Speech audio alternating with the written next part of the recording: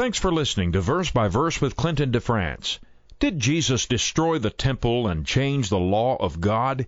If so, was this blasphemy?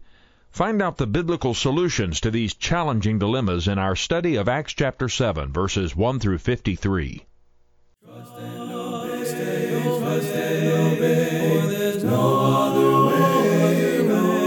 way to be happy in Jesus, but to trust and obey. Today we're in Acts chapter 7, verses 1 through 53, and normally we read the whole chapter at the beginning of the episode. We're not going to do that this time. We're going to read only the first verse and then take the chapter incrementally as we move through it because it's such a long reading. Acts chapter 7, beginning in verse 1, the Bible says, "Then the high priest said, 'Are these things so?'" In our last study, we saw the movement of Stephen, the Hellenistic Jew, from serving as a deacon, assisting in the ministry to the widows, to serving as an evangelist, proclaiming Christ in the synagogues of his people in Jerusalem. But very soon, his work met with fierce opposition from certain unbelievers in that community, particularly those from a synagogue called the Synagogue of the Freedmen. The opposition began with debates during his teaching in the synagogue services. When these failed, it turned into false accusations spread through gossip and whispering. When these failed, the accusations were made public, and Stephen was brought into a trial before the Sanhedrin, the very court that had worked out the execution of Jesus himself, and through very similar charges. Just as in the case of Jesus, false witnesses were hired to misrepresent the teachings of Stephen in an effort to convict him of blasphemy. He was accused of speaking against the temple and the law of Moses by predicting that Jesus would destroy the temple and change the law. As we noted in our previous study, there was an element of truth in these accusations, but the claim that Stephen preached these things in opposition to God, or even to Moses himself, was false. In fact, Stephen was a spokesman of the Son of God, of whom Moses wrote and testified, and who Moses commanded the people of Israel to hear and to hope for. So when the high priest, presumably Caiaphas, challenged him to plead guilty or innocent with the question, "Are these things so?" Luke says that Stephen, with that striking and stern countenance of a messenger of God, began to speak. Verse 2, "And he said, 'Brethren and fathers, listen.'" What followed was a sermon. And that does not surprise us because it was a typical practice in keeping with the prophetic charge of Jesus himself in Mark chapter 10 and verse 9, that when Christians were put on trial, they used that occasion to preach the gospel. However, this sermon has given scholars and commentators over the years a great deal of trouble and consternation. Even after the benefit of reading the whole speech in its context, with Luke setting the stage and being able to examine and re-examine each line and word, many readers are very confused as to why Stephen said what he did and why he did not spend his time on something that was more clearly related to the charges that were brought against him. Stephen's sermon is the longest, or perhaps more accurately, the most complete sermon recorded in the book of Acts, and some people have called it a summary of the Old Testament or a survey of Israelite history. That really doesn't seem to fit, because many of the most remarkable and significant events in the Old Testament aren't even mentioned. There's no word about the first 11 chapters of Genesis, the creation, the flood, or the formation of the nations at Babel. Stephen begins with some words on the life of Abraham, but he leaves out some significant details and events, most remarkably the offering of Isaac and the occasion when Moses reported that Abraham believed God and it was accounted to him for righteousness, even though those are the two most talked about events in Abraham's life in other parts of the New Testament. The lives of many of the great men of the past are summarized with a single sentence, or merely by the mention of their names. The same is true of great events like the conquest of Canaan or the Babylonian captivity, and some are completely omitted, and yet meticulous detail is given regarding happenings that seem in the Old Testament narratives themselves to be of minor importance, and some which are not even mentioned by the Old Testament writers explicitly. So we should not think of Stephen's sermon as a summary or survey of the Old Testament or Israelite history, but rather we should give careful attention to understand just exactly what he selected to mention, and to understand as best we can why he did this. In order to understand these things, we need to establish both the theme and the outline of the sermon. Now, in spite of the frequent charge that the content of the sermon had little to do with the accusations brought against Stephen, I suggest the exact opposite is true. The sermon focuses on 2 points. First, God's purpose in the temple, and second, what it truly means to submit to or resist God's law. He does not discuss these subjects in sequence, but rather he blends them together throughout the presentation. And when he's finished, it is quite clear who the real blasphemers are and who is honoring and following the will of God. The outline of the sermon can be difficult to establish, and there have been several suggestions, but the most compelling, in my estimation, is the one suggested by Professor Gareth Rees. Verses 2 through 16, the case of Abraham and the patriarchs. Verses 17 through 29, the case of Moses in Egypt. Verses 30 through 43, the case of Israel in the wilderness. And verses 44 through 50, the case of the tabernacle and the temple. So, with this structure and these ideas in mind, we can analyze the content of the sermon with deeper clarity. Picking up again in verse 2. And he said, "Brethren and fathers, listen."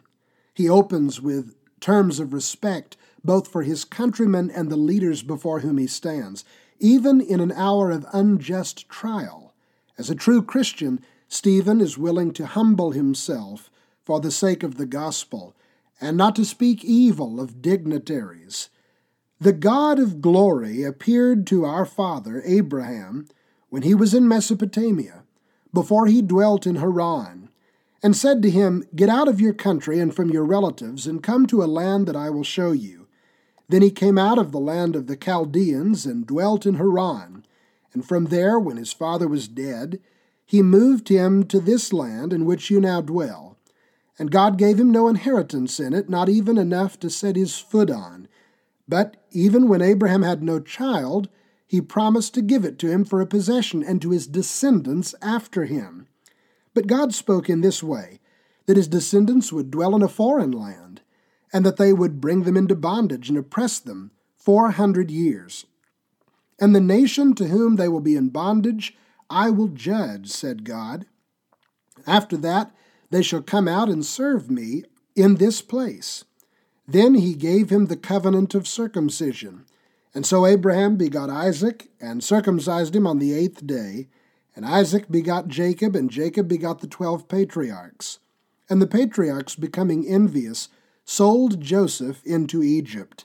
But God was with him, and delivered him out of all his troubles, and gave him favor and wisdom in the presence of Pharaoh, king of Egypt. And he made him governor over Egypt and all his house. Now a famine and great trouble came over all the land of Egypt and Canaan, and our fathers found no sustenance. But when Jacob heard that there was grain in Egypt, he sent our fathers out first.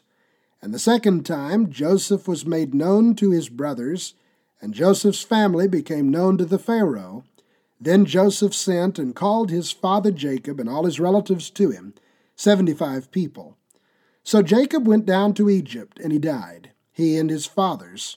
And they were carried back to Shechem and laid in the tomb that Abraham bought for a sum of money from the sons of Hamor, the father of Shechem. Now, in this section, we have elements of both themes, God's purpose in the temple and the true essence of honoring God's law. They are discussed extensively, though subtly. From Abraham to the death and burial of Joseph, Stephen describes how the God of glory, that is, God in all of his glory, was not limited to a building in Jerusalem in the land of Israel.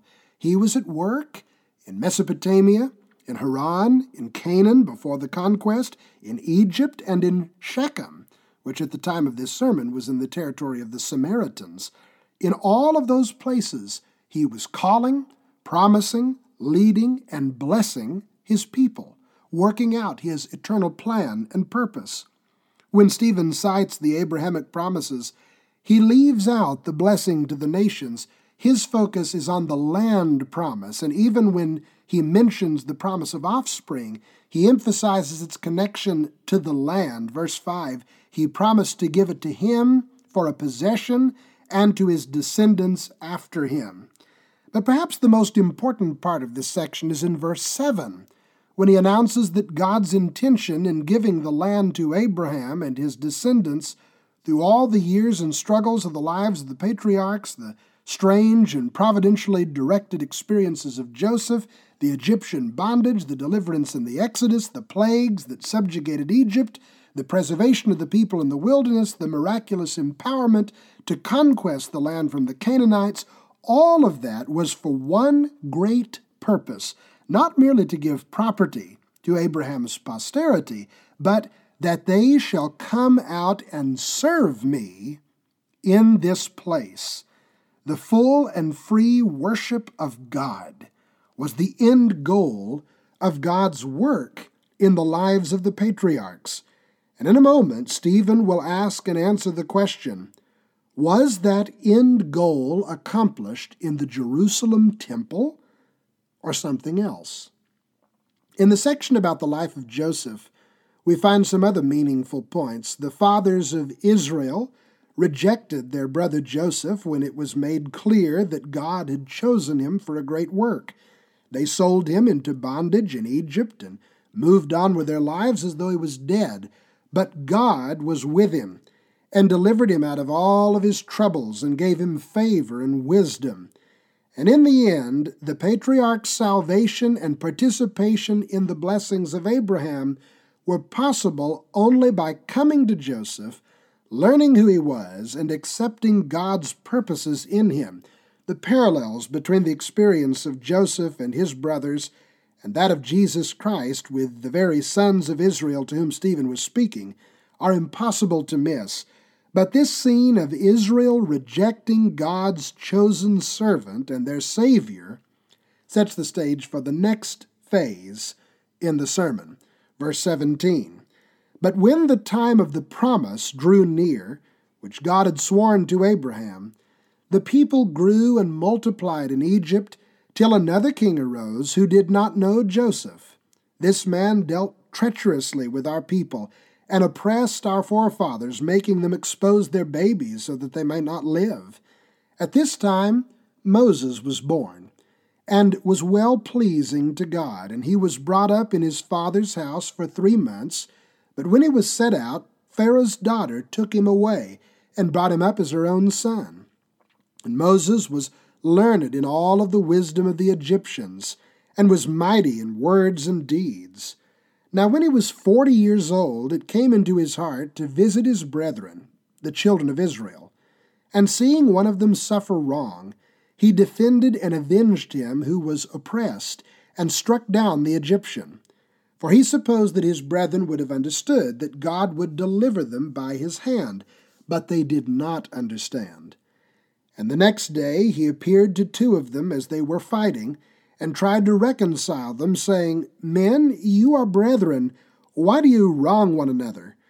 But he who did his neighbor wrong pushed him away, saying, Who made you a ruler and a judge over us? Do you want to kill me, as you did the Egyptian yesterday? Then at this saying Moses fled and became a dweller in the land of Midian, where he had 2 sons. In this section, Stephen shifts his focus from where God is Although the case is continually made, Moses was enslaved in Egypt, left in the Nile River, brought into Pharaoh's household, finally he flees to Midian, but God is always present. Yet the special focus of Stephen here is on Moses himself, and especially on his rejection by his brethren in Israel, though he was God's chosen servant. Stephen recalls how, in the midst of Israel's suffering in Egypt, God worked in the life of Moses similarly to how he had worked in the life of Joseph, and brought him through perils and challenges and adversities to a position of unthinkable power and preparedness to what Israel needed. Stephen explicitly highlights that Moses himself left a mere implication of his upbringing. As a son of Pharaoh's daughter, he was learned in all the wisdom of the Egyptians, and he offers a more accurate portrayal of Moses than his own meekness would permit in his autobiographical material, that he was mighty in words and deeds. All of this should have made it clear to the Israelites that God would deliver them by his hand, and Moses reasonably expected them to understand that. The implication of what Stephen tells us is that God had somehow revealed to Moses while he was still in Egypt that he was going to use him for this work. But, Stephen continues, they, that is his brethren in Israel, did not understand. When Moses determined in his heart to visit his people, an expression used to describe the work of elders, meaning to lead and to look after them, he was pushed away, even to the point that his life was put in danger, and he had to flee the country. Perhaps the most important feature of Stephen's material here is the words of the Israelite against Moses. Who made you a ruler and a judge over us? A simple look at Moses' life would have assumed the answer to that question.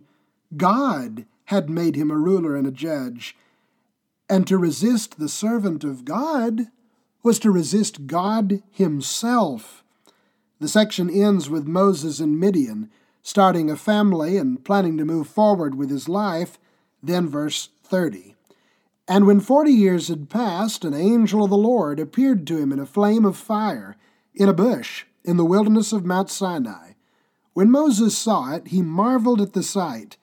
And as he drew near to observe, the voice of the Lord came to him, saying, I am the God of your fathers, the God of Abraham, the God of Isaac, and the God of Jacob. And Moses trembled and dared not to look.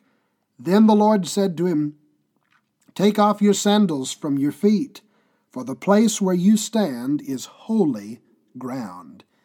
It was not Jerusalem.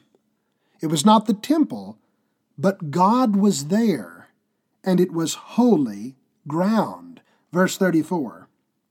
I have surely seen the oppression of my people who are in Egypt. I have heard their groaning, and have come down to deliver them. And now come, I will send you to Egypt. This Moses, whom they rejected, saying, Who made you a ruler and a judge, is the one God sent to be a ruler and a deliverer by the hand of the angel who appeared to him in the bush. He brought them out, after he had shown wonders and signs in the land of Egypt and in the Red Sea and in the wilderness 40 years. The messenger of God, who the people rejected, was God's chosen deliverer for them. Literally, he was their redeemer. To reject God's authority is to reject God's promises and God's redemption. It is to ensure one's own destruction. Verse 37. This is that Moses who said to the children of Israel in Deuteronomy 18, 15 through 19, The Lord your God will raise up for you a prophet like me from your brethren. Him shall you hear. This was a prophecy of Jesus the Messiah, according to the Apostle Peter in Acts chapter 3, verses 22 through 23. This is he who was in the congregation in the wilderness with the angel who spoke to him on Mount Sinai, and with our fathers, the one who received the living oracles to give to us, whom our fathers would not obey, but rejected. And in their hearts they turned back to Egypt, saying to Aaron, Make us gods to go before us. As for this Moses who brought us out of the land of Egypt, we do not know what has become of him. And they made a calf in those days and offered sacrifices to the idol and rejoiced in the work of their own hands. This is what blasphemy against the law of God really looks like. Rejecting God's servant, disobeying God's commandments, worshiping idols, which Stephen brilliantly describes as rejoicing in the works of your own hands. And remember that expression. We're going to come back to it in just a moment. Verse 42, Then God turned and gave them up to worship the host of heaven. This is the same language used by the Apostle Paul to describe the degeneration of the Gentiles in Romans chapter 1, verses 24 through 32, as it is written in the book of the prophets. In the days of Jesus and the early church, the 12 prophets that we call minor because of their size were counted as one book, the book of the 12 or the book of the prophets. And the particular reference that Stephen is speaking about is drawn from Amos chapter 5, verses 26 through 27. Did you offer me slaughtered animals and sacrifices during 40 years in the wilderness, O house of Israel? You also took up the tabernacle of Molech and the star of your god Rephan, images which you made to worship, and I will carry you away beyond Babylon. This is an interesting prophetic oracle that bears some extra attention. The oracle was originally given to the northern kingdom of Israel in reference to the Assyrian captivity that God was sending against them as a judgment for their idolatry. The prophet began with a rhetorical question. Did you offer me slaughtered animals and sacrifices during 40 years in the wilderness, O house of Israel? As with most rhetorical questions, the answer to this one is likely yes, but there is a qualification. He's talking about the period of time when the Israelites wandered for their faithless generation to die off in punishment for their refusal to enter Canaan. Though they offered sacrifices and worship to God during those years, God did not accept it because it was tainted by their clandestine and secretive worship of idols. Although these things are not mentioned in the book of Numbers, Amos reveals that God was aware that those people were carrying with them idols which they themselves had manufactured to worship the astral deities of the nations around them. Amos further states that God has seen the same idolatries carried on by the Israelites of his own day, and that they pay hypocritical lip service to Yahweh, but that will not save them from judgment. In the original text, he says, "Therefore I will send you into captivity beyond Damascus." But Stephen modifies the words to say, "beyond Babylon." And while there are several ideas as to why he does this, most likely it is to impress his listeners with the fact that these words applied to them as well.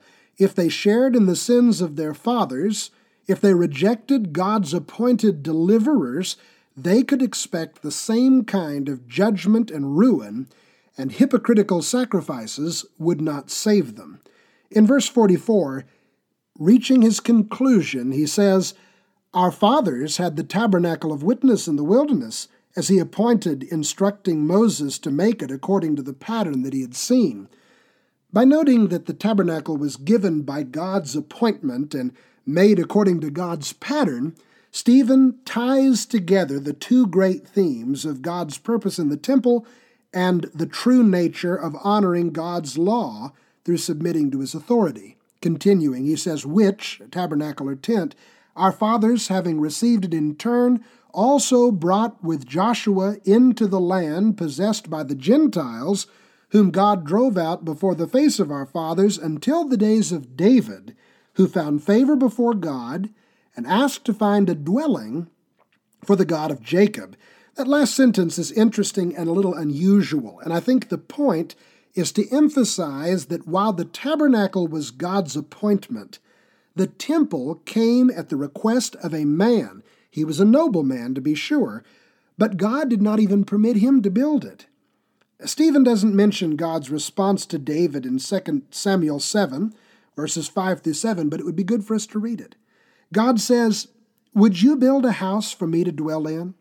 For I have not dwelt in a house since the time that I brought the children of Israel up from Egypt, even to this day, but have moved about in a tent and in a tabernacle. Wherever I have moved about with all the children of Israel, have I ever spoken a word to anyone from the tribes of Israel whom I commanded to shepherd my people Israel, saying, 'Why have you not built me a house of cedar?'" It seems that God's response to David was that he was perfectly satisfied with the tabernacle. He allowed the temple to be built as a concession, more than a necessary part of the unfolding of his purpose. Remember that. We'll talk about it more in just a moment.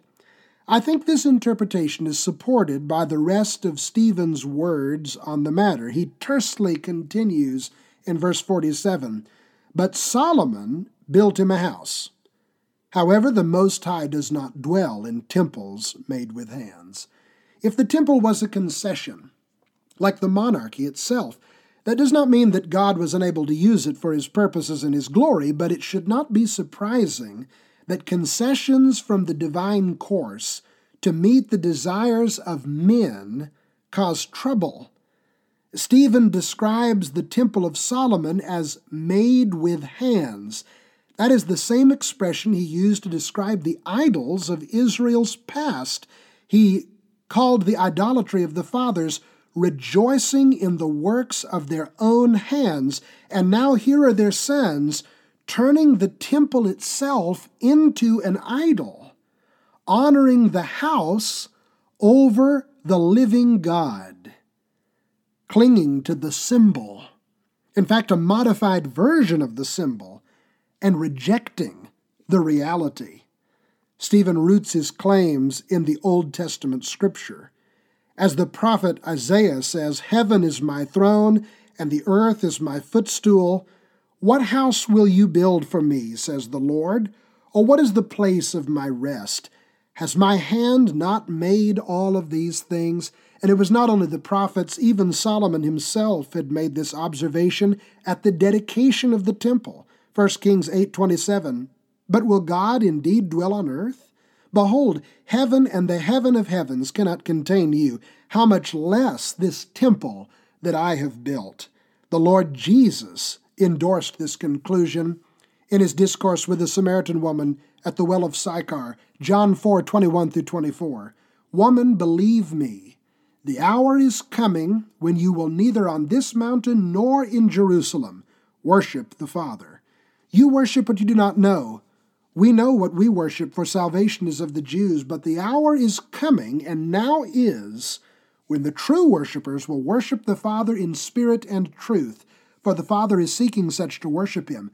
God is spirit, and those who worship him must worship in spirit and truth.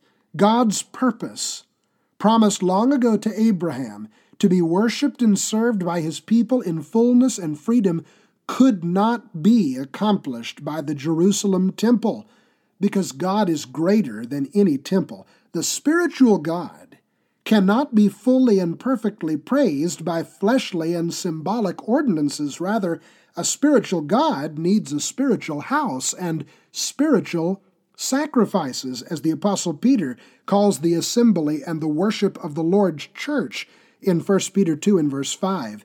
As with all the promises to Abraham, this one could only be truly and fully fulfilled in and by the Messiah. At this point, it's difficult to say whether Stephen has worked himself up into a passionate indignation against his countrymen. He's thinking about how he was on trial for blasphemy, but they were the ones who had rejected the Lord's Messiah and turned the temple into an idol. They're the ones who ought to be on trial. Or maybe the crowd had been listening well, but they're realizing the course of his sermon, and so they begin to degenerate into jeering and mockery. Whatever the case, in verse 51, the sermon takes a sharp turn from history and from discussing spiritual concepts to speaking directly to the sins of his audience. You stiff-necked and uncircumcised in the heart and ears. This was a way that Moses himself had described those who might submit to the external sign of the covenant and been circumcised in their flesh, but not be loyal to God in the inner man or their moral lifestyle. In Deuteronomy 10:16 and 30 in verse 6, Stephen continues, you always resist the Holy Spirit. As your fathers did, so do you. The history lesson has come home. Just as Joseph and Moses were God's elect ones, in spite of Israel's rejection, so is Jesus. To resist him and the preaching of his word is to resist the Holy Spirit of God. Stephen continues, which of the prophets did your fathers not persecute? And they killed those who foretold the coming of the just one, of whom you have now become the betrayers and murderers. You have taken your place among the condemned and doomed described in the very scriptures we've just read. And he closes with this very interesting accusation, calling them, you who have received the law by the direction of angels and have not kept it. Now it's quite clear that he has in mind the law of Moses, and according to many scriptures in the New Testament, the law of Moses was delivered through the mediation or direction of angels. That is mentioned in various places for various reasons, but why does he mention it here? Before the sermon began, Luke tells us that those who looked at Stephen saw him as though he had the face of an angel. They should have seen in his countenance and in his form, and they should have heard in his words that he was the messenger of God. But they were in the habit of rejecting instruction from angels. This is what real lawlessness looks like. Stephen was no blasphemer. He was a dignified, pious, righteous servant of God. He had defended himself and proclaimed the glory of Jesus Christ in the process. He spoke of the holy things of ancient times with reverence, and he boldly announced the next stage in God's plan.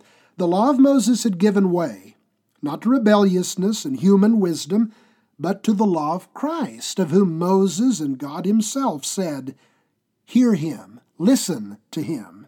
The temple would be destroyed, but not because God's plans had been foiled by some wicked opponent of the truth. It would pass away as a sign that the true temple of God was now among men, the church of Jesus Christ. The Messiah and his kingdom have arrived. Thanks again for listening. Please subscribe to keep up with our weekly releases as we continue through the Scriptures together. Verse by Verse is brought to you by the 11th Street Church of Christ in Tulsa, Oklahoma. You can contact us at tulsachurchofchrist@gmail.com or visit tulsachurchofchrist.com. When we walk with the Lord, when we walk with the Lord, in the light of his word, in the light of his word, what a glory he sheds on our way, sheds on our way. While we do his good will, while we do his good will, he abides with us still, he abides with us still, and with all who will trust and obey, trust and obey, trust and obey, trust and obey, for there's no other way to be happy in Jesus, but to trust and obey.